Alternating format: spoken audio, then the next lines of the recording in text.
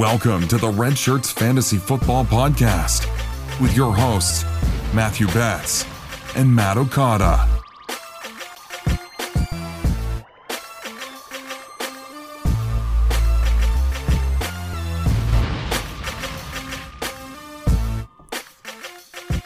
Welcome into another episode of the Red Shirts Fantasy Football Podcast. This is your host for the evening, Matthew Betts, joined as always by my good friend out there on the West Coast, not the best coast, Matt Okada. How are you doing tonight, my man? Highly debatable, first of all. Actually, it's not even really highly debatable. The West Coast is clearly the best coast. You don't even live on the coast. I don't want to hear about it. I will say this, Betts. We do projects at the NFL Network, you know, in the research department. We do these big projects, and we'll put together these packets for all different kinds of things. Training camp packets, draft packets, you name it. And we put together packets for retirements of players. And today, my boss said to me, sat me down and said, Matt, Okada actually is what he calls me, we have decided to assign you to begin prepping the Tom Brady retirement document. No. Yes. And I said, what do you mean? So I'm now working on that. It means absolutely nothing, just so you're aware. Oh, come on. Yeah. That's all you're going to say? No, we're just getting way ahead of the curve. So I spent about 4 hours today filling up a document with how great Tom Brady is, which just really made my day great. And then I got stuck in traffic for an hour and 40 minutes on the way home and got sassed by you and our guest. So, now I'm back down to normal. Yeah, living that California life there with the traffic. Yep. I get mad if I have to wait 5 minutes at a stoplight here where I live. So we are not the same on that.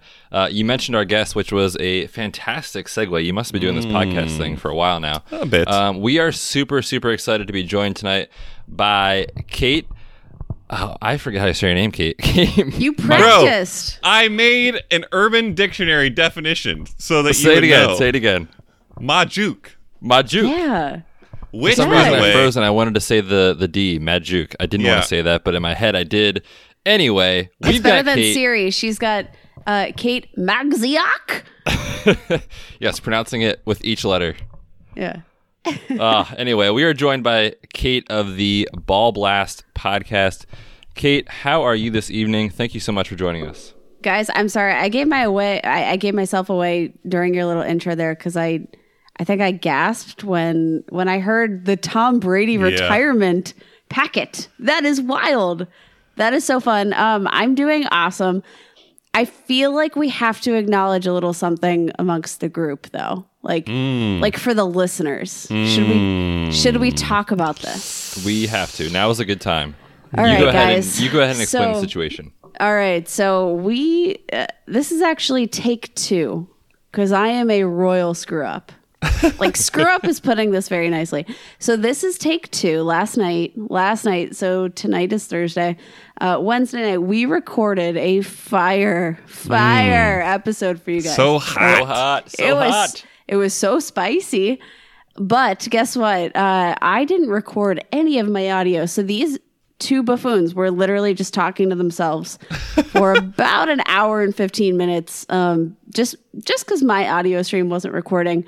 And I'm a true professional at this. So this is take two, the best take, obviously.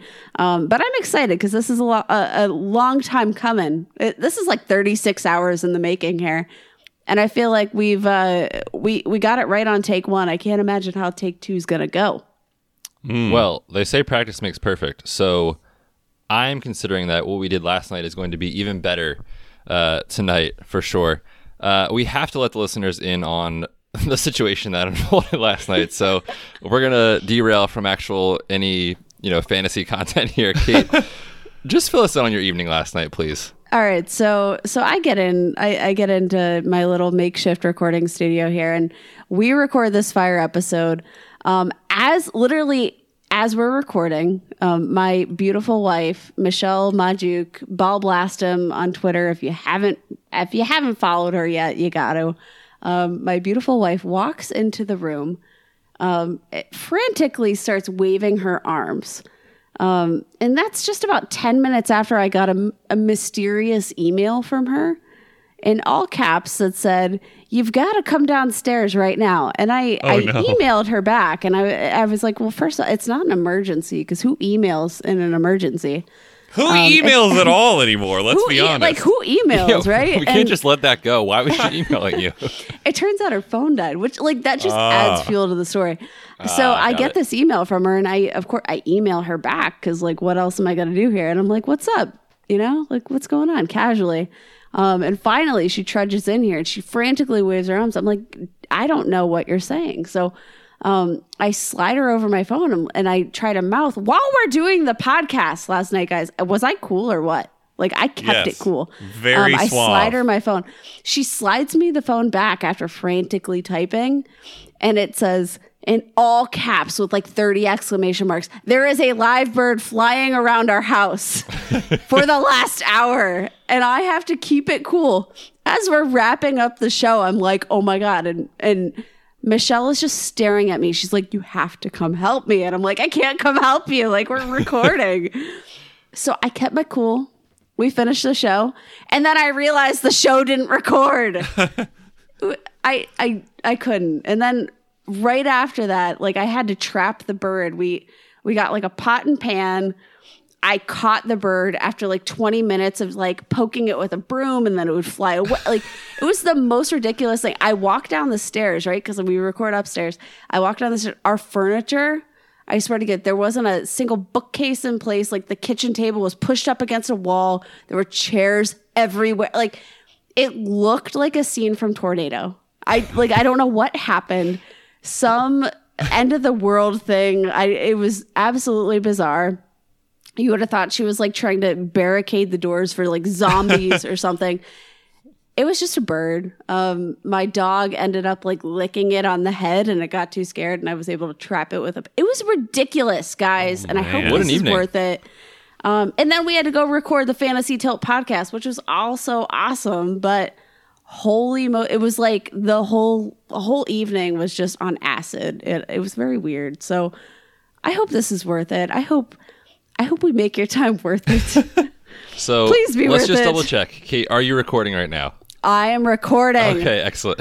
Are there any birds in your house right now? Not that I know of, but I may get an email shortly. So let's get. We gotta get going. Make sure you have your email open, ready to go, just in case any important messages come across. Obviously, the most 911. I said to myself, like, does 911 operate on email? Like, what if she had an emergency? Like, this is the ridiculous stuff I'm thinking of, and I don't know what to. I don't know what to think anymore. Wow. So let's think about fantasy. That is, okay, we got to move on, but I just have to say, that is a low-key big problem that I have not considered with our complete lack of, like, landlines now in our houses. Yes. If our phones die and something bad happens, we can't call 911.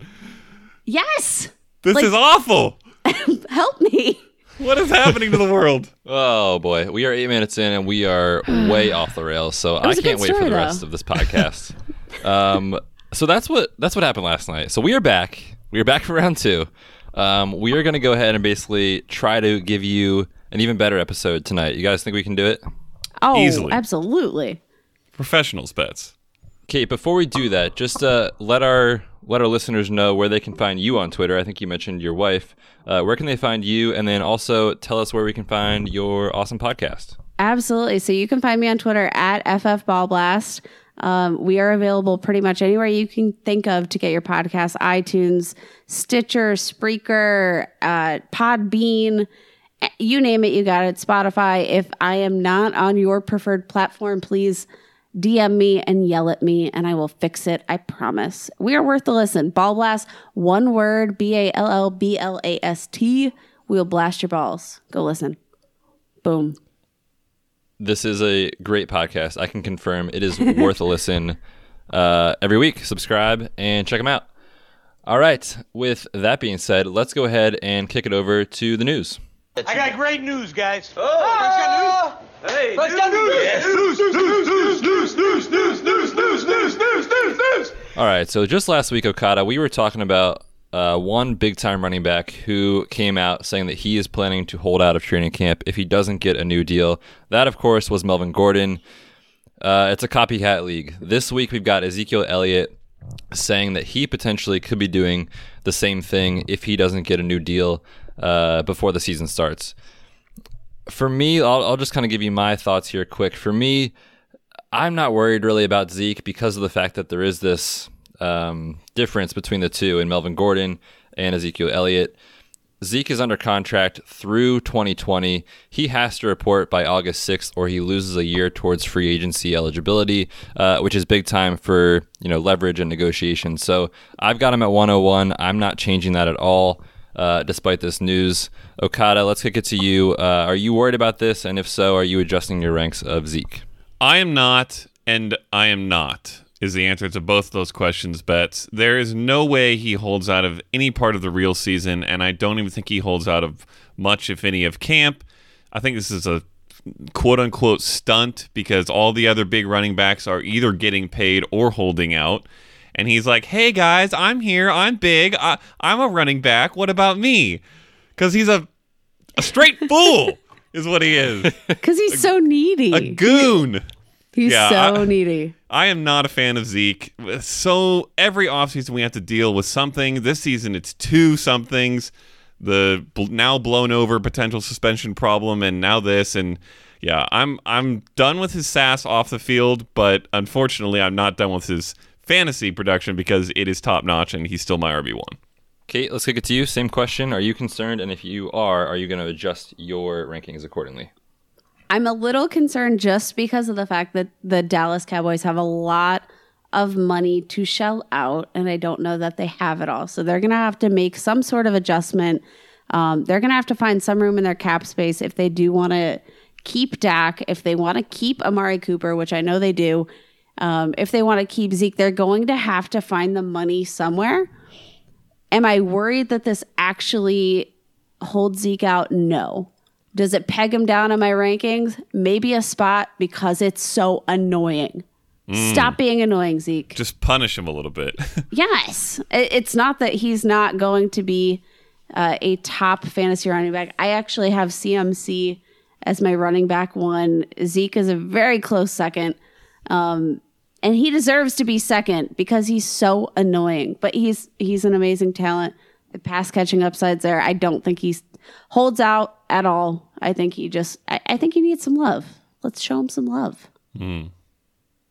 Yeah, I think we're all in agreement there. Zeke, suck it up, dude. Stop being annoying. Okay, let's kick it over to the next piece of news here. We're going to talk about another running back, one that I think Kate might have some words for us here, Okada, on. We are talking about Mr. Derrick Henry. And the reason for that is the offensive coordinator, Arthur Smith, has come out and said the team is planning to ride their contract year running back. Of course, that is Derrick Henry. For me, I've just heard it one too many times, and I've been burned. So I try not to be burned year to year and let me, carry over those feelings from year to year. But it's hard when they've said it so many times and it just hasn't happened. Kate, you're a Derrick Henry believer for this season, at least. Tell us your thoughts on the situation here. All right. So and this is something that I did last night after the podcast. So this is actually something new that was not on last night's podcast. I went back through all of his offseason reports from 2018, from the 2018 offseason. Because you know what? I was like, why wasn't I high on him last year? I wasn't high on him. I didn't draft him in a single league. Not to brag. And it's not actually a humble brag because I'm very annoyed that everybody got burned on him and nobody is taking the signs that he's going to have a better season this year because of the fact that he got burned. I was like, why was everybody so high on him? And I came up with a theory. Every single person wanted him to be something that Tennessee wasn't ready to commit to him being. So when I'm looking through all of these offseason reports last year, you know what I saw? I saw Derrick Henry should lead the league lead the Titans in rushing attempts. Yeah, he did that pretty easily. He did that. All the fine print says Dion Lewis and Derrick Henry are 1A and 1B. That is a little bit different than riding Derrick Henry in his contract year. That's very different to me, right? Everybody's like, yeah, we've heard this story before. Did we hear this story before or did we want to hear this story before? So I've officially got on the boat that I think we created the narrative that he was about to be a workhorse back. I don't think the Titans did, because everything I read, he said, he's going to lead the team in carries. Of course, he's like a giant, massive dude. Of course, he's going to lead the team in carries. But did we create the narrative that he's going to be a workhorse? Because when I read through all these offseason reports, I really think the fantasy community did. And of course, we're going to want him to run the ball. He's a talented former Heisman Trophy winner. Like he's a boat. Like he just plows through teams. So aside from that, like there's a lot of, variables. There's a lot of metrics that I'm looking at. He's explosive, amazing in avoiding tackles. Like the dude just can't be taken down. He's strong, right? Another thing that came to light in my off-season research is this talk that Derrick Henry had with former Titans running back Eddie George. He said the talk came, I think, just the week before the bye. And he literally said, like, this dude was very critical of his work. I think the phrasing he used was that Derrick Henry was like running with dead legs when he was plowing through these lines, right? That is not something a running back wants to hear. Not if you're trying to get yards after contact, not if you're trying to sustain tackles and withstand tackles. That's not what a running back wants to hear, especially a man of his size who does have the power and the strength physically. You need the mental power there. So Derrick Henry said after that, he sort of got a kick in the butt there that said, like, man, I do need to finish this. I need to finish this job. Like, I need to finish these rushing attempts with all I got because I'm playing for my job. And it genuinely seems like he came to realize that. And guess what? Before the bye, right around that time of that talk, he was averaging 2.79 yards after contact per attempt. After the bye weeks 8 through 16, 5.12 yards after contact per attempt. You know who led the league with 4.47 yards after contact per attempt? Nick Chubb. And nobody's discounting his big 90-yard run in that. So I think we got to take a better look at Derrick Henry, and I think we need to evaluate the signs that Tennessee's given us. Because when I'm looking back, I don't think they were there last year. I think we like tried to fulfill this prophecy that I don't think was there. I don't know. Revelation. Yeah. Listen, if you're an offensive coordinator and you want to ride a running back in his contract year, it would probably be helpful if that running back was 6'3", 247 pounds, and you could actually jump on his back and ride him through an offensive line. Quite literally. Literally, this guy is a monstrosity and not a lumbering, slow monstrosity. It doesn't take much tape watching to know what Derrick Henry can do. Go and watch, and overall, you don't want to like highlight fish when you're watching a player, but if you just want to see what he can do, go watch the run against the Jaguars, where he goes 99 yards and stiff arms 70 Jaguars defenders into their graves. And tell me how many other running backs in the NFL could have done that. Like, and stay in bounds too, because he was sort of running towards the outside on that. He was, and he juked a couple guys. He stiff armed a couple guys. I mean, I could probably count on one hand the number of running backs who could actually pull off what he did on that play. But for some reason, we just haven't seen it translate over a long period of time consistently. And I think that it could be a little bit of what Kate brought up with the mental block. Maybe he just wasn't really thinking straight, because we know this guy has talent. Like you said, Kate, he won the Heisman Trophy. He has a whole bunch of talent that we have not seen over a full season, to the point where we can count on him as an RB1. And I think if we finally see them give him the carries that he should be getting, which is 15 plus a game, because with a body like this, the more carries you give him, the more efficient he's going to be, and the more he's going to destroy defenses in the later parts of games when you're trying to win. We could see him finally do it. We could see him finally break out. And by the way, everyone's talking about his complete inability as a pass catcher. From what I've seen, he's not incapable as a pass catcher. He's not Jordan Howard. Correct. Yeah. He is capable as much at least as a Leonard Fournette type of player who has averaged something like 3 receptions a game. Same thing coming out of college. Yeah, people said he wasn't capable, but he can catch the ball. So if they throw the ball to him, listen, he's 6 yards away from the quarterback as a running back. It's not that hard. He can catch balls. He is a guy who has top 5 upside, certainly RB1 upside. There is risk because, like Betts has said, we haven't really seen it, but there is a whole bunch of upside that we probably need to look a little bit further into.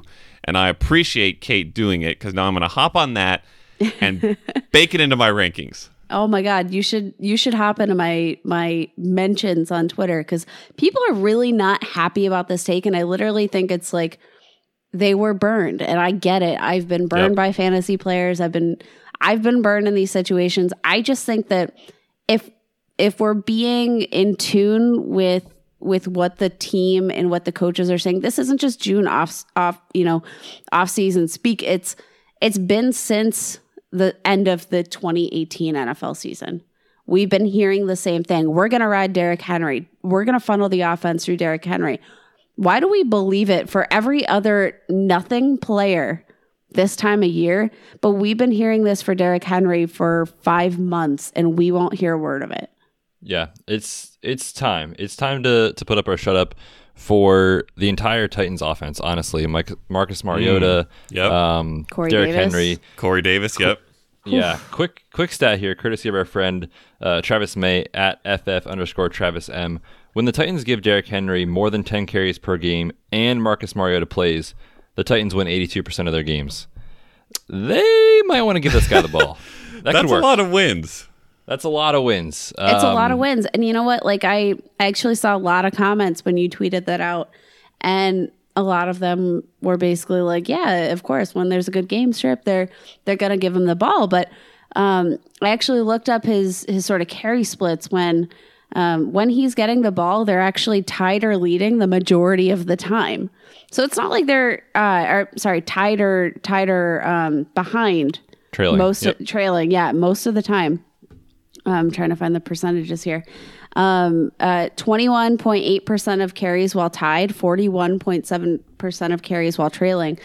Only 34% of Derrick Henry's carries were actually while they were leading. Might have something to do with the fact that the Titans don't typically have the lead. Ouch, sorry. Oh, you hate to see it. It's just the truth. It's just the truth. Honesty is important, but it's just something to be noted. Like you can't make the argument that the Titans never lead while also saying that they only give Derrick Henry the ball when they lead. Like it just doesn't match up for me. I agree. Put up or shut up. This is my last year. I wasn't on the Derrick Henry train before. This is going to be his one chance. I'll die on the hill this season. That's it. Don't screw it up, Derrick. This is your one chance. He knows what's on the line. I'll talk to him. He sees everything you ever wanted. Yeah. All right, that's enough Derrick Henry talk for the evening. Okada, let's get over into a little bit of injury news here. Doctor, give me the news. I got a bad case of loving you. All right, Bets. So we got a couple quick hits we're going to do from the same team. 2 players, Emmanuel Sanders and Phillip Lindsay. So Manny Sanders telling reporters he's definitely not going to be a full go from the jump at the start of training camp, which actually has started now because the Broncos started one of the earliest teams. And we also saw some videos of him running around and quote-unquote cutting. What are your thoughts on that briefly? Do you buy into it, or can we not really expect too much from Emmanuel Sanders? Well, we should definitely pump the brakes. I mean, the videos that are going around may seem exciting on the surface, and it is good to see him progressing as he should be. But in reality, when you watch those videos in slow-mo, he really isn't pushing off of the injured leg as much as the other side. So he's still compensating quite a bit. He still has a ways to go. I would still be very surprised to see him do much in preseason. He's got a chance to be ready for week 1, but if I was a betting man, I would not be betting on that. And let's be honest, even if he does play early in the season, that doesn't mean it translates right away into performance on the field. So we know what the data says. We know that the injury is pretty brutal to come back from, especially at older aged players. So for me, definitely off of Manuel Sanders this year, despite the exciting videos going around social media. All right, Kate, one basic question for you. Cortland Sutton, Deshaun Hamilton, Emmanuel Sanders, when they are all on the field, so we're going to assume Manny is healthy, who do you want for fantasy? I'm taking Deshaun first, upside always, and he's essentially undrafted. We saw a lot of nice flashes last season. Cortland Sutton, I will take second, because his metrics weren't great last season, but again, he was a rookie that stepped into some very, very large shoes, right? Like, yes, I think we all fell into that rookie trap last season where we thought like, oh my God, I picked Cortland Sutton up off the waiver wire. Demaryius Thomas was traded. Then Manny Sanders tears his Achilles. Like, we thought we struck gold, and we forgot that Cortland Sutton was a rookie wide receiver. So he has definitely got room to grow. But Manny Sanders, he is actually like, is he the most highly drafted? Like, I'm pretty sure. He'll probably be climbing. He's going one round later, just one round later than Cortland Sutton, and he is an old man coming off an Achilles. I'm sorry. Savage. I'm not taking that combination because, I was all over Manny Sanders last year. He did wonders for the teams I got him in, but I think more than anything, that man is a decoy in 2019. Yeah, I do not disagree at all. So we it can hurts move right me to on. say it. Yeah, it's sad for him. Especially sad for you because he's an ex-Steeler. I'm sure you have some nice attachment to him. Yeah, and he's like, he hasn't been like a bitter Steeler. Like we haven't seen like this angry man. He's been cordial, so I don't mind him. All right, so the other Bronco in the news is Phillip Lindsay. And now he says he'll be 100% at the start of training camp, so the exact opposite of Emmanuel Sanders. And his injury had nothing to do with his running parts. So, Betts, any concern at all with Lindsay heading into 2019? No, not at all. This is very similar to the injury of David Johnson from just a couple of years ago. He came back well, no issues with ball security or catching the football. So for Phillip Lindsay, this is really a non-issue. And actually, with them starting training camp today, he did get most of the first-team reps. I saw a report of that. So green light for me. He should be full go, ready to roll week 1. All right, Kate, Lindsay is getting drafted a lot higher than Royce Freeman, something like 3 to 4 rounds higher. Who do you want at their value right now? So I will say this, whenever I have sort of like a 50-50 toss-up like this, especially at the running back position, I will always take the guy that is drafted later, especially when he's being drafted 4 rounds later. I'm going with Royce Freeman here, and it's because I think the split could be closer than we're expecting. I know training camps started. I know Lindsay's ready, but Royce Freeman, he was able to sort of showcase himself. Like, we have to remember, we drafted this guy in the 3rd round last season, and it's because his tape was fantastic. We saw a lot of potential in him as a running back. He's got the draft capital. I think that Denver's got a lot to prove with their drafts, right? Like, they've busted on some picks. They need to showcase that they know how to draft guys, and not that pulling a guy, an undrafted free agent, into the pool and having him produce like that isn't an accomplishment, but you can't bust on more picks, right? You've got to give this opportunity to Royce Freeman to showcase what he can do. And it's not like he's a bad looking running back. Like we really like his tape. I think he just gets a little bit more opportunity this year. Maybe a little bit of touchdown upside. So I'll take him when he's being drafted as the RB37. Give me that. Yeah. I don't disagree there either. I have their rush splits at 55-45% right now. I actually just updated them last night after our podcast because we talked about this. And I think they can be a very, very light version of the Saints, the thunder and lightning of Ingram and Kamara, except that Freeman is basically as good, I think, as Ingram, and Lindsay is nowhere near as good as Kamara. So it's probably feather light. It's Featherlight. Lindsay is Featherlight for sure. And he might blow away as we speak. Yeah, he certainly might. And Kamara makes a lot of his hay off unbelievable touchdown scoring ability. And Lindsay was solid in that for sure, but Kamara is super elite. So if he doesn't get the touches, Lindsay that is, of an RB1, if he's really splitting with Freeman, I think that he doesn't return value while Freeman does. So I'm on board there. All right, before we head into our main segment, which is bounce back candidates. Ooh. Let's hear quickly from the ultimate draft kit of the fantasy footballers. Drafts are coming up. It's draft season pretty much, guys. And we are partnering again with Andy, Mike, and Jason and their fantastic ultimate draft kit. It is the premier draft tool industry, guaranteed to help you dominate your draft. You can get the ballers' projections in there, all their rankings, rookie breakdowns, sleepers, breakouts, busts, Matt Harmon's reception perception, Matthew Betts's injury reports, which get referenced on the podcast if you have not heard. Oh, all that the guy's time. awesome. Yeah, very attractive and smart.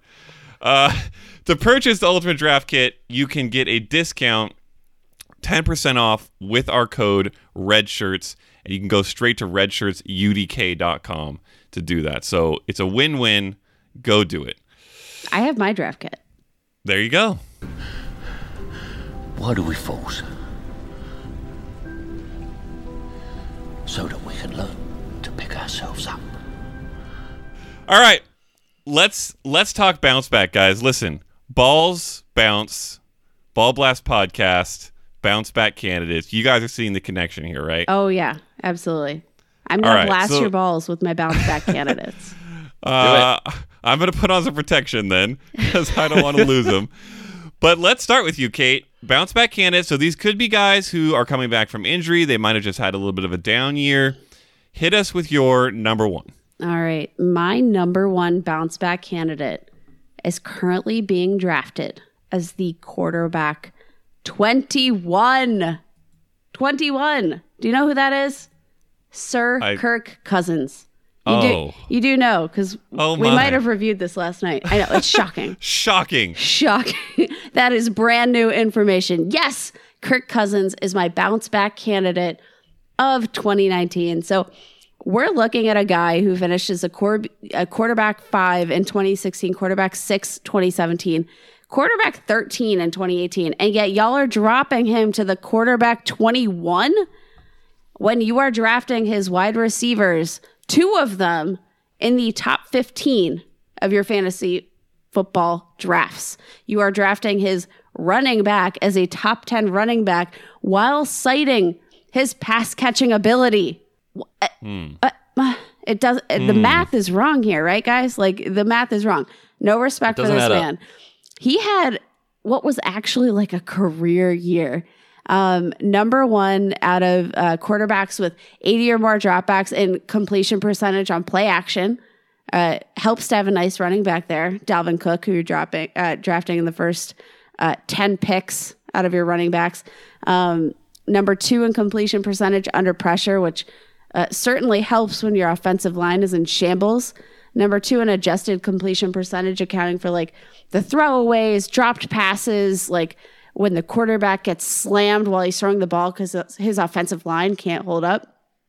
All of those metrics tell me that he had a really good season, right? Like, the dude switched offensive coordinators in a new offensive system. Like, it's challenging for quarterbacks to switch OCs mid-season no matter what, because you've got a different guy, you've got a different style. You might not have that sort of rapport with that new play caller you've got, but at the same time, right? Like, he had a very good year. He just had Adam Thielen paid.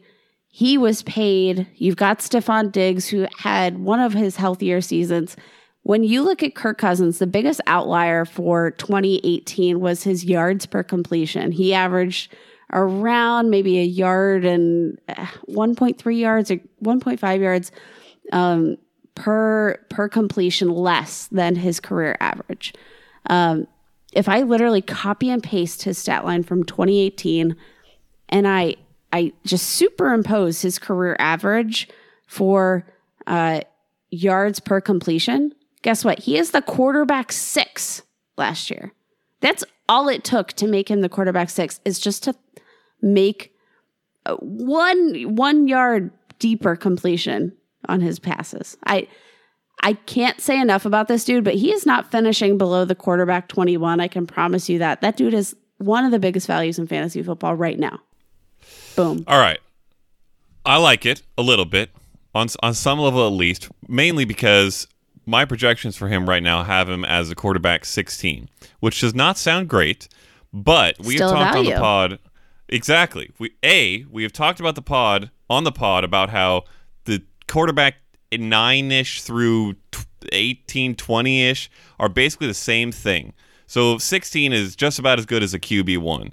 And 2, that is still a value, to your point. So one quick question, then I'll bounce over to bets. Kate, what is your absolute ceiling for him? QB? I think, I can't picture him. I would say QB6 is my absolute ceiling for him. That sounds about right. And I think he absolutely has he hasn't finished above QB5. But literally, aside from this one outlier season of QB13, like he had a statistical outstanding year. I know everybody wants to make the offensive coordinator thing like, when they switched OCs, they wanted to run the ball more. But guess what? They still paid their wide receiver. They still paid Kirk Cousins a lot of guaranteed money. They didn't pay him that to hand the ball off to Dalvin Cook. All of the guaranteed money. Yes. All of the guaranteed money. So many guaranteed monies. So many guarantees. And guess what? There's dollar bills just flying out of his little hand pocket as he's like warming his hands on a road game. Like the dude did not get paid to just hand the ball off, but I absolutely see their point. They want to run the ball better because guess what? When you run the ball better, you pass the ball better. You cannot pass effectively if you do not have an efficient run game. And I get why they need to establish that. All right, Bets. Do you concur? Well, yes and no. I definitely see the point, and I can see why he could bounce back for sure. I was going to say, I think the money has a lot to do with our perception as far as fantasy players and analysts of him. I mean, the contract, we just talked about it jokingly, but legitimately was like $80-some million, fully guaranteed. So I think people were wanting him to really perform at a high level, and Kate just laid out, great arguments in terms of stats. He did play well. I think we were just setting the bar maybe a little bit too high. I think Kirk Cousins certainly has QB1 weeks for sure. I don't know that he sneaks up inside the top 12 this year, but he's done it before, and certainly he's got the cast to do it there with Thielen and Diggs and Cook, as Kate said. So I can definitely buy into this narrative for sure. I think I've got him right around QB 21 or so right now, so I'm kind of with consensus, but who knows? Maybe I'll make a little rankings adjustment after this podcast is over. I think that would be smart. Good boy. Then I will do it. It is done. He goes to 20. All right. Well, Bets, let's keep you rolling. Kate just broke down Kent's favorite quarterback because he's a Vikings fan. But you have on your list your favorite quarterback, at least as far as I know, because he's the quarterback of your favorite team. Oh, yes. That is Carson Wentz. It is not a secret. I'm not trying to hide it. This is my team, and this is my quarterback. But I believe in Carson Wentz's health and his ability to bounce back this season. We've got to start with the injury concerns, and obviously for my take on fantasy, which is largely injury related, I have to talk about that. So for Carson Wentz, it really was an MVP caliber season in 2017, crushing knee injury with the ACL and the LCL injury against the Rams. But in that 2017 season, he finished as a QB2, so outside of the top 12, just twice in his 13 starts. The dude was on fire. Then, of course, last year wasn't quite as good. I think people need to remember that these guys coming off of ACL and other injuries on top of it, so a multi-ligament injury, there's no way he's going to be as mobile as he was in 2017. He wasn't extending plays. If you watch him, he looks like the Statue of Liberty in the pocket. He's not elusive. He's not rushing. And that really did hurt his fantasy value and his production on the field. Now, another year removed from injury, I expect him to bounce back to what he was doing, at least close to what he was doing in 2017. His pace for rush attempts in that season was 79. Last season was 49.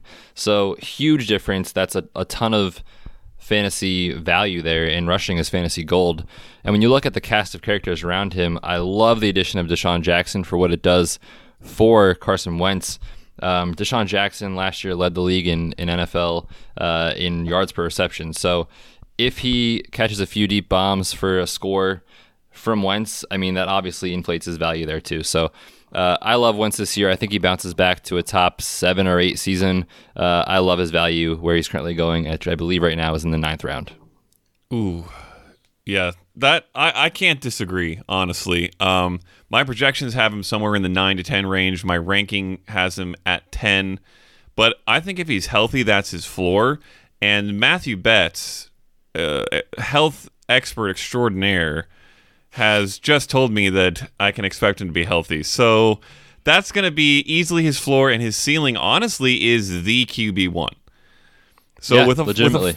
With a floor of QB10 and a ceiling of number 1, that's a guy whose value is definitely above where he's getting drafted. I like it. Kate, how convinced are you by Betts? I do think that health has been a big concern for me, but Betts has sold me on the fact that these are more sort of isolated injuries, right? I think you mentioned on our non-existing podcast yesterday, obviously tearing an ACL does make you more likely to tear an ACL in the future, but that yes, the back injury itself, the kind of back injury he suffered, you said that it's not like a recurrent and nagging back injury. Is that right?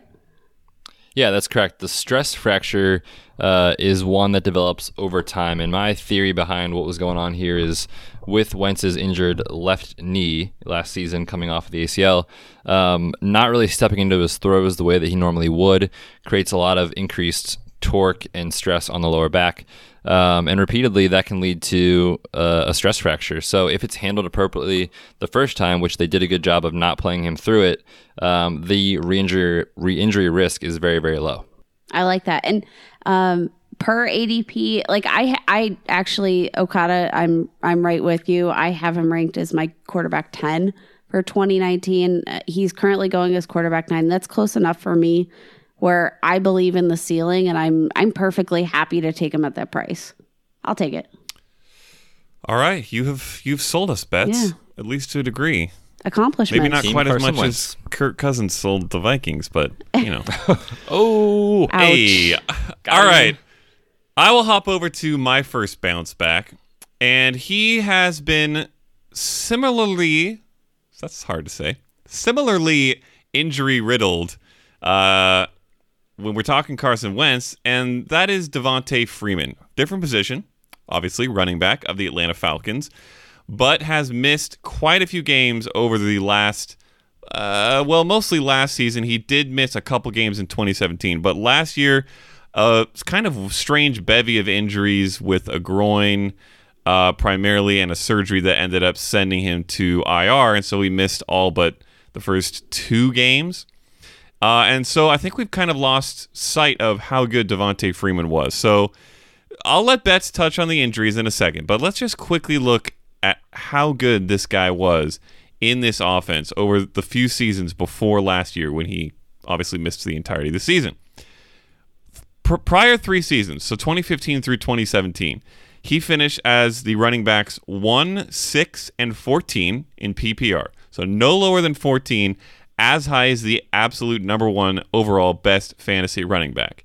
Over that span, his 16-game average, so he missed 2 games in that last season, but if we just assume a 16-game average, 1,067 rushing yards, 58 catches for 482 receiving yards, don't get that lost, for a total of 1,549 scrimmage yards and 12 touchdowns per season on a 16-game pace, averaged out. Is that good? That Betts is what we call #very good. Oh, that is top 5, bottom of the super elite tier that now exists of those 4 guys that we know. He fits into that range when we look at these numbers. Now, the injuries obviously are a bit of a concern. He's a little bit older now, so maybe he doesn't quite get back to that efficiency. But I think we also need to make note of the fact that this defense last year was annihilated. They're so injury-riddled, it was terrible, and they became one of the pass-happiest teams in the league, and it was just awful for the Falcons in general. They're going to be healthy this year, at least at the start, and that will mean that their defense will get back to very talented and I think very, very good. In fact, they're one of my favorite fantasy defense targets, if we want to talk fantasy defenses, which we don't. So let's just move right on. But because of that, I think that Devontae Freeman can shoulder a larger load than we saw from Coleman and Ito Smith last year. And in case you've forgotten, Tevin Coleman is gone. Yeah. Which he has been a leech on Devontae Freeman for years. And Ito Smith is doo-doo. Or at least he was last year. So I don't have any fear of Ito Smith stealing work from Devontae Freeman more than just a slight change of pace to give his nice legs a bit of a rest. And I think Devontae Freeman has the ability to be a top 5 running back. And if he stays healthy, cannot be worse than a top 15 running back. So on that health note, Bets, really quick, give us a tiny breakdown of what we can expect.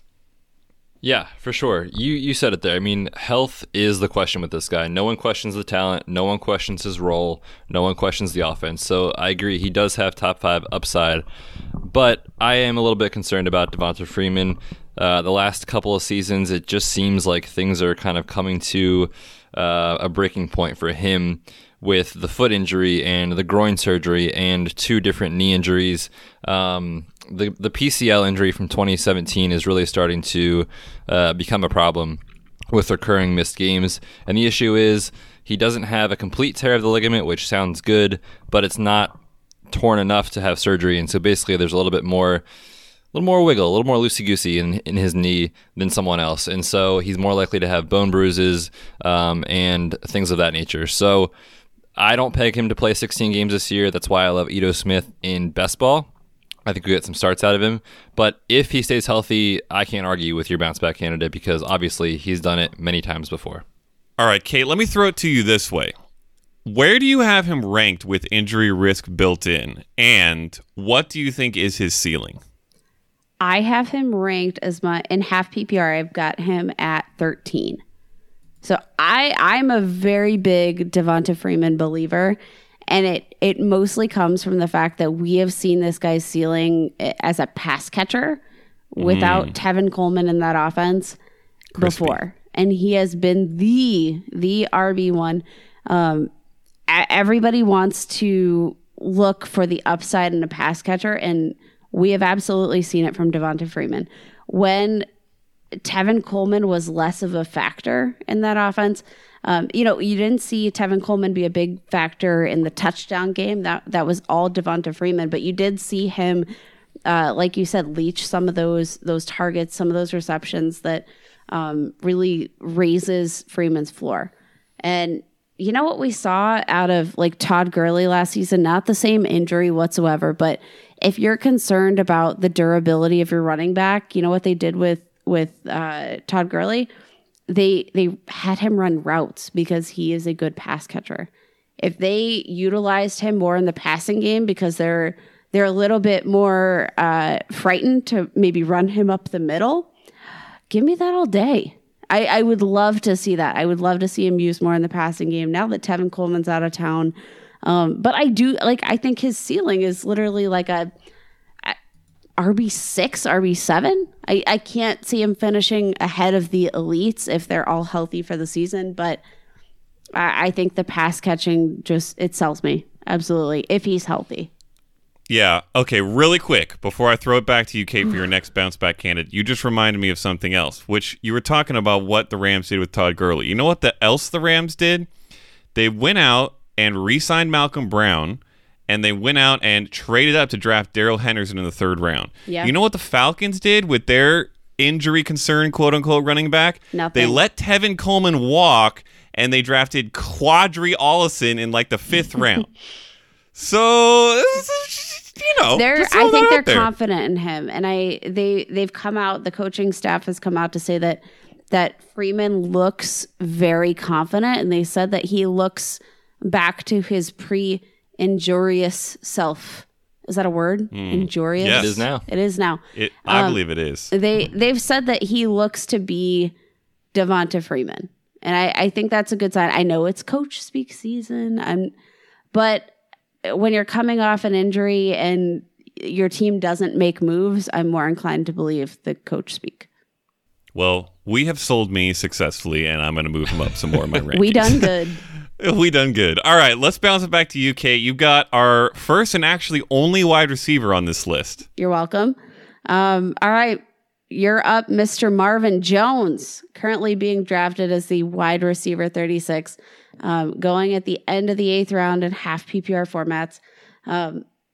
He's been sort of out of our picture for a while, right? He had a knee injury. I think it was a knee bruise, a bone bruise last season that put him on the IR. We were hoping to see him after that occurred, but I think they just thought it would be better to shut him down. It sounds like he had a cleanup procedure. Do we know that, Bets? Did he have some sort of surgery? I think he did.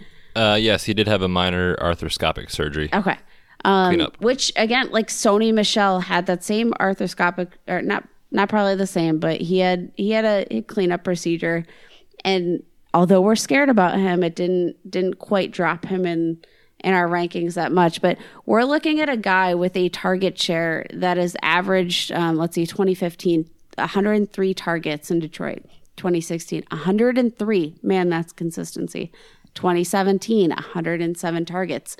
His 2018 pace, 110 targets before he was injured. I want the volume, and this is an offense that has just vacated 192 targets, and we haven't even cut that pass-catching running back in Theo Riddick yet. Ooh. I'm calling it now. Saucy. Oh, it's going to happen. It's going to happen. And I genuinely believe that we're going to be seeing more vacated targets by the end of the season. Golden Tate's out of town. And you know what? That offense very sorely missed Marvin Jones as that deep threat guy. They needed somebody on the outside that can play like Marvin Jones. There was even rumors that Marvin Jones would be cut. I think that is absolute garbage and trash. He is Codswallop. It is Codswallop. He is a cheap, like NFL wise, he's literally a cheap receiver who is coming off of 1,000-yard season. I can't think of a cheaper guy who's coming off of that kind of season. I know he was injured. I just think the draft price, he's going at the wide receiver 36. He was on pace to be the wide receiver, I think 25 prior to being injured. On pace for just under 1,000 yards last season. And we're just acting like this guy is nada.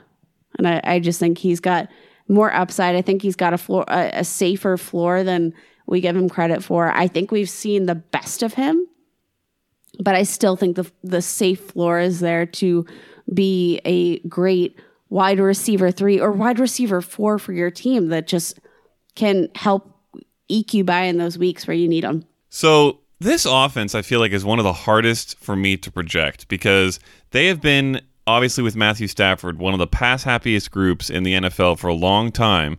And now under Matt Patricia, they appear to want to go another direction. It's certainly they've said they want to go another direction.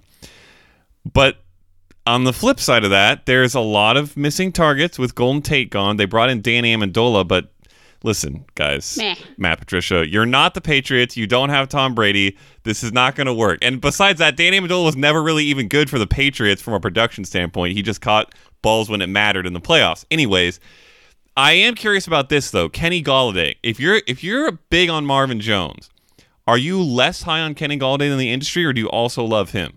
I'm not very high on Kenny Golladay. But I will say, I think... at least for where he was last year, I don't think he was quite ready for that wide receiver 1 role. Okay. It does not mean that he can't assume that role. It might just be like he was still a very young wide receiver. He might have just needed more time. I'm not done with Kenny Golladay, but when he's being drafted in like the 3rd or 4th round, I'm out. Just because I haven't seen the real upside, and I didn't see that he could really seem to carry that load on his own. But I do think Marvin Jones should only help Kenny Golladay. So if he is really healthy, I think that boosts Kenny Golladay and raises his ceiling a bit, because maybe Kenny Golladay is just not ready for the coverage. It's hard to say how he's going to develop through the offseason, but he's just an expensive question mark. Yeah, I definitely agree with that. I was just going to say, the price tag for me doesn't make sense for Golladay. I love Jones's price tag, and I will definitely go in on that for sure in drafts if I need a wide receiver 3. But Kate kind of talked about it. I just don't know what it is about Golladay. Like, I'm just not convinced yet that he is the answer to your fantasy team's wide receiver 1 role. If you choose to go RB early, I would be hesitant rolling out Golladay as my wide receiver 1 personally. I actually don't disagree at all. So you will get no Kenny Golladay love from the three of us. Sorry, listeners. Not up in here. Like in the third round, you might get like you might have an Amari Cooper fall to you. And Amari Cooper is a guy, although not a consistent guy, he definitely has the boom to give you that wide receiver 1 upside. I just don't. I'd rather take that risk. Yeah. All right. So confident. I know. Really quick, before we move on to bets, Marvin Jones is going right next to Geronimo Allison, according to Fantasy Football Calculator. Kate, Marvin Jones or Geronimo Allison? I will take Marvin Jones. Bets? That's tough. It is tough. You don't get to have MVS. Damn. Okay. Well, then I would probably take Jones there. All right. Well, everyone knows I'm a Geronimo Allison lover, so I would take him. But I do not disagree that you guys are on a right track with value there. All right, Bets. You've got another guy who I believe you see to be a screaming value. So I'll throw it over to you for your second, not just bounce back, but second bounce back quarterback. Second bounce back quarterback coming off of injury. This is very unoriginal, Bets. This is the guy that wears the nicest hats in the game. This guy rocks the fedoras. Gosh. He rocks the amazing post-game press conference attire. Stop it. That is, Kate loves this. That is Cam Newton, quarterback of the Carolina Panthers. For me, it's all about redraft versus dynasty. So what I mean by that is for his specific injury, he is coming off of a shoulder surgery, which fortunately was not to repair any tissues, meaning the recovery is pretty straightforward. They go into the joint, they clean out a little bit of debris, and it's a pretty straightforward timeline for his recovery. This is not an Andrew Luck situation where a year ago we were all terrified of what could happen to him, myself included. This is way different. He's going to be completely fine for training camp. He's already been throwing this offseason. So for me, in redraft, there are no concerns. Long-term in Dynasty, I definitely think Cam is not going to be playing like a Phillip Rivers for the length of his career, or even Tom Brady for that matter. But again, this is redraft. I love his price. When you look at what he is doing in terms of the early half of the season last year, before going on the injury report, which was week 8, he was quarterback 4. So if he can bounce back to even 90% of what he was doing last year, he's an easy lock for a top 8 or 9 quarterback, and he's going in the 10th round. We've already talked about his weapons a lot, Okada, you and I, in DJ Moore, Curtis Samuel, and obviously the entire industry is gaga over Mr. Biceps himself, Christian McCaffrey. So when you look at the weapons there, it's hard to really argue against Cam. I don't see how he's not a QB1 with the upside of a top 3 quarterback. So for me in the 10th round, give me that all day. Yeah, this might actually be his best weaponry that he's ever had, specifically with their ability to create yards after the catch in DJ Moore, Curtis Samuel, and Christian McCaffrey, all those guys you mentioned. I mean, since Steve Smith left, he's had nothing. His receiving core, the only thing worse than Cam Newton's receiving core since Steve Smith left was his stylist, if you know what I'm saying. Oh, man. Kate. How about that, Cam? We know you don't like his stylist. How do you feel about him in fantasy? Although I dislike his stylist, I dislike his mannerisms. I don't like his personality. I think he is a poop head, to put it kindly.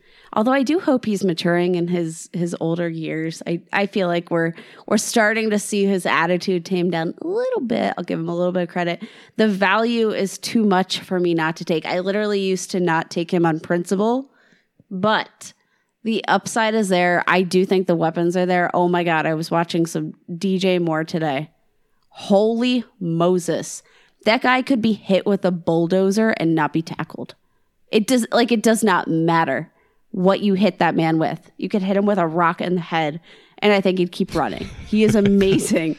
He's like a running back out there. Oh my, he looks absolutely incredible. It looks like you could tie super or rub him in super glue, and I don't even know where I was going with that, but we'll run with it. We'll just take it. I feel like it was going somewhere. I just feel like you can't take that guy down, which,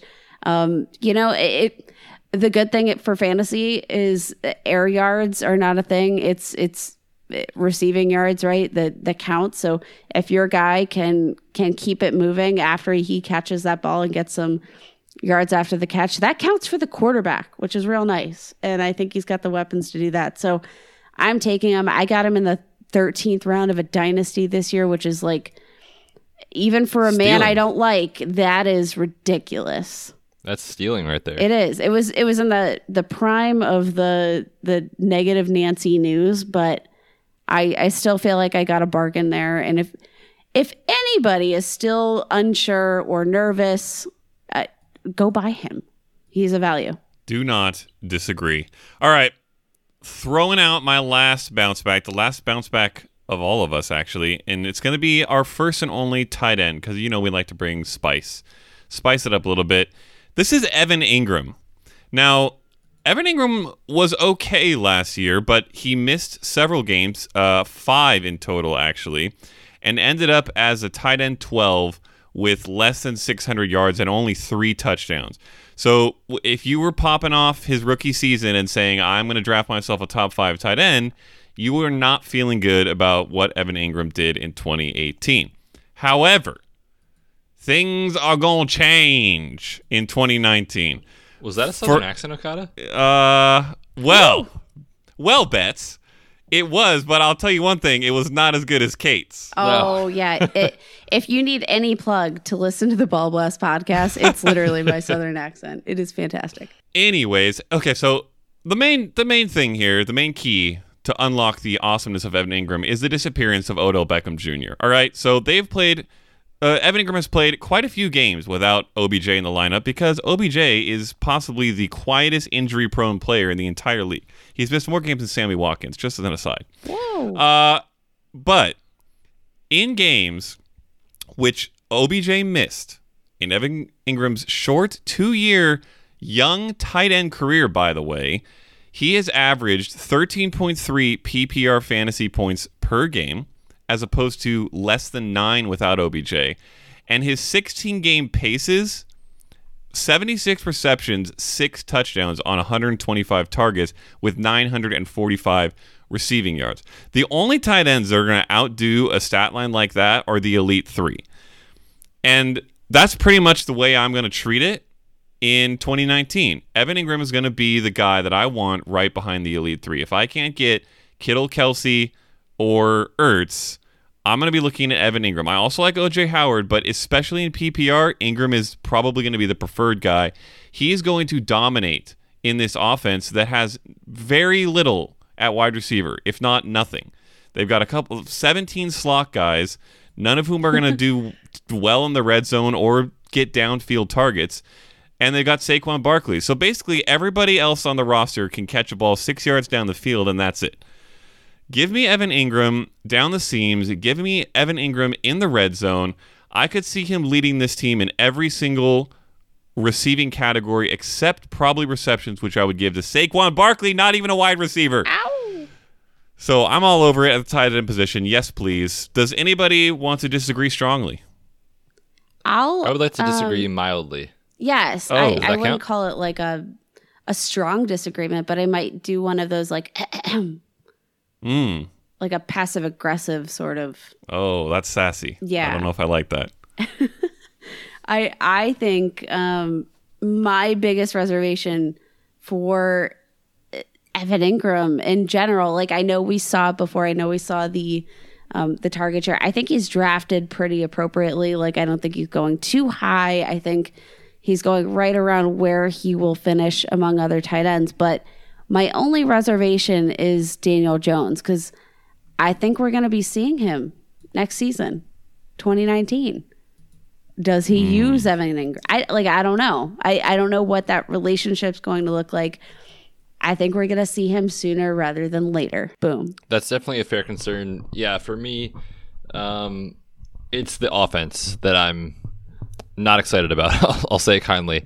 Last season, 16th in the NFL in total points, and that was with Odell Beckham playing until the last month. So I don't know how they don't drop outside of the top 20, honestly, if they're a bottom 10 to 12 offense. I fear there's not going to be a lot of touchdown opportunity for him, which I think could really elevate him if he had it. And in that case, I would love his price, and I would love the fact that he would be, quote unquote, the wide receiver one on his team.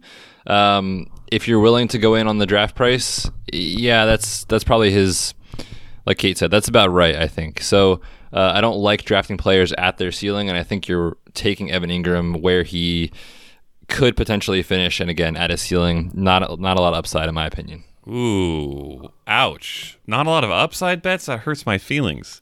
Again, it was more of a top 4 tight end. It was more of a passive-aggressive sort of situation here. Yes. So, Kato, we prefaced it. We said this is a mild, moderate disagreement. I'm not going to yell at you. That's fair. I'm going to make you feel bad about it, though.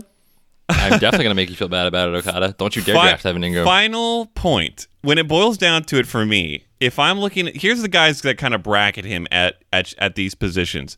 Jarvis Landry and Sammy Watkins at receiver, Tariq Cohen at Darius Geis at running back in half-point PPR ADP. Those guys, they can produce, all right? They're going to be okay, but they're not going to be top half of the league at their position, which is what Evan Ingram's going to be. I want to get a producer at tight end, and I feel like he's one of the higher locks to be one. But I appreciate your passive-aggressive sass. All right. We'll just have to find out. So before we close this out, we're going to hit one mailbag question that we got from Kevin Galusha, a Patreon subscriber. So thank you, Kevin, because it's relevant to a lot of the discussion we've been having today regarding injury. And we have, as we have mentioned many times, and we'll mention again, the greatest injury expert in the entire fantasy community on this podcast. So, Betts, I'm going to direct this one at you. Besides hamstrings, are there any other specific or general injuries that could occur in the offseason that should be huge red flags for redraft? Certain timelines associated with said injuries, maybe if they happen early enough in training camp? ? Thanks! ! What do you have to say? Yeah, this is a great question from Kevin, so thank you so much for the question. There definitely are some that I get very worried about that are a concern early on in training camp. You already talked about the hamstring injuries, which are well documented at this point. Calf strains are a big one. Groin strains are also a big one. For the same reason as hamstring strains, the re-injury rates are so high, and the injuries happen sooner the player gets back on the field, and oftentimes these guys are trying to rush to get back for week 1, and that spells trouble early on in the season.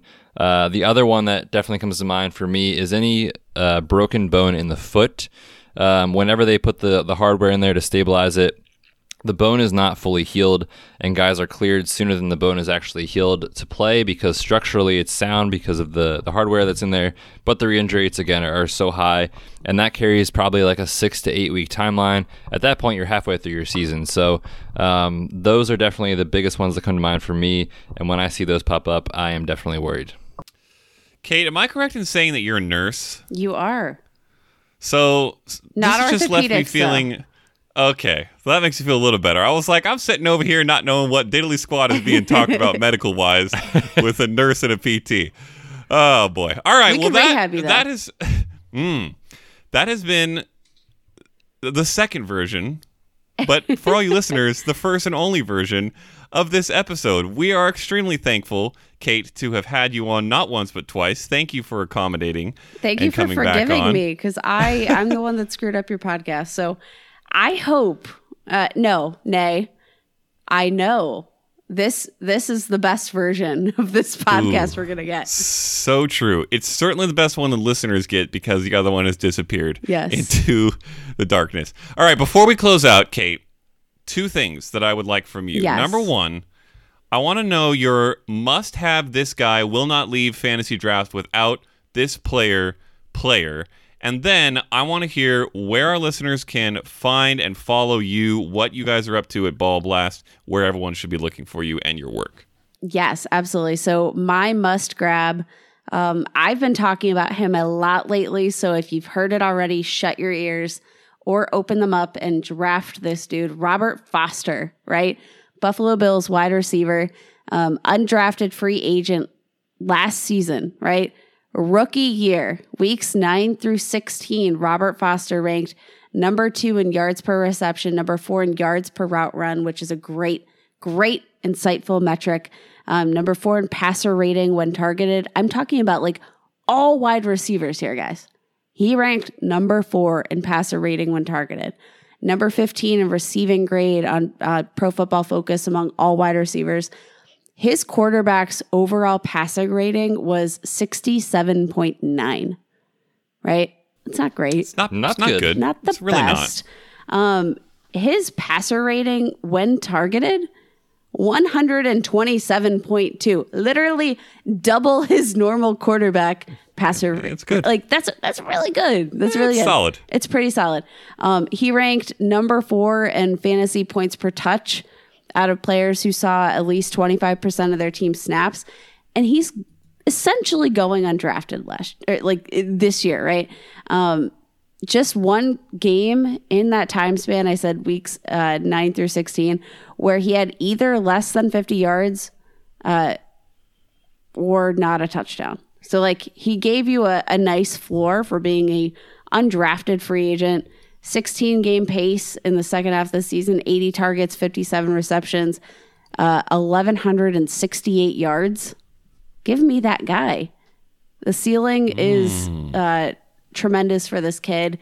Bringing in some veteran receivers, I think, can only help. I actually think Cole Beasley will do a little something more in Buffalo. I think John Brown can help open up things for Robert Foster. I think all things are going to be moving in Buffalo. Give me Robert Foster. He is free. Go draft him. No risk associated, which is what I love. Yeah, he was one of my favorite waiver ads last year because he helped me through the playoffs quite a bit. So I'm fully on board with him being good again. Absolutely. I love him. Like I said, he's free. I'm all about no risk guys, and he's one of those guys that I think has a wide receiver 2 upside who's undrafted. You cannot beat that value. Free. If you want to hear more about Derrick Henry and Robert Foster, obviously Ball Blast Fantasy Football Podcast is the place to go. We talk about more guys, don't worry. So I'll mix it up a little bit more. Mainly Rashad Penny. Penny. That is my beautiful wife, Michelle. You can follow her at BallBlastEM. Follow me on Twitter at FFBallBlast. You can get our podcast. It's Ball Blast, one word, BALLBLAST. Search for it on all of the major platforms. We're on iTunes, Stitcher, iHeartRadio, Spotify, wherever you want us. Like I said, if we're not on your preferred platform, just yell at me. I'm fine with that. I'll fix it. I promise. Love it. Give us a try. Yeah, give them a try. Obviously, you're giving us a try if you're listening to these words right now, thank you.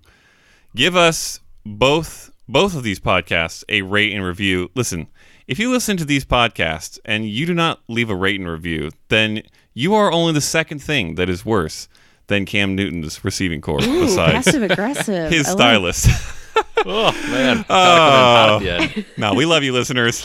Thanks, Kate, for coming on again. Thanks for having me, guys. And until next time, we are the Red Shirts.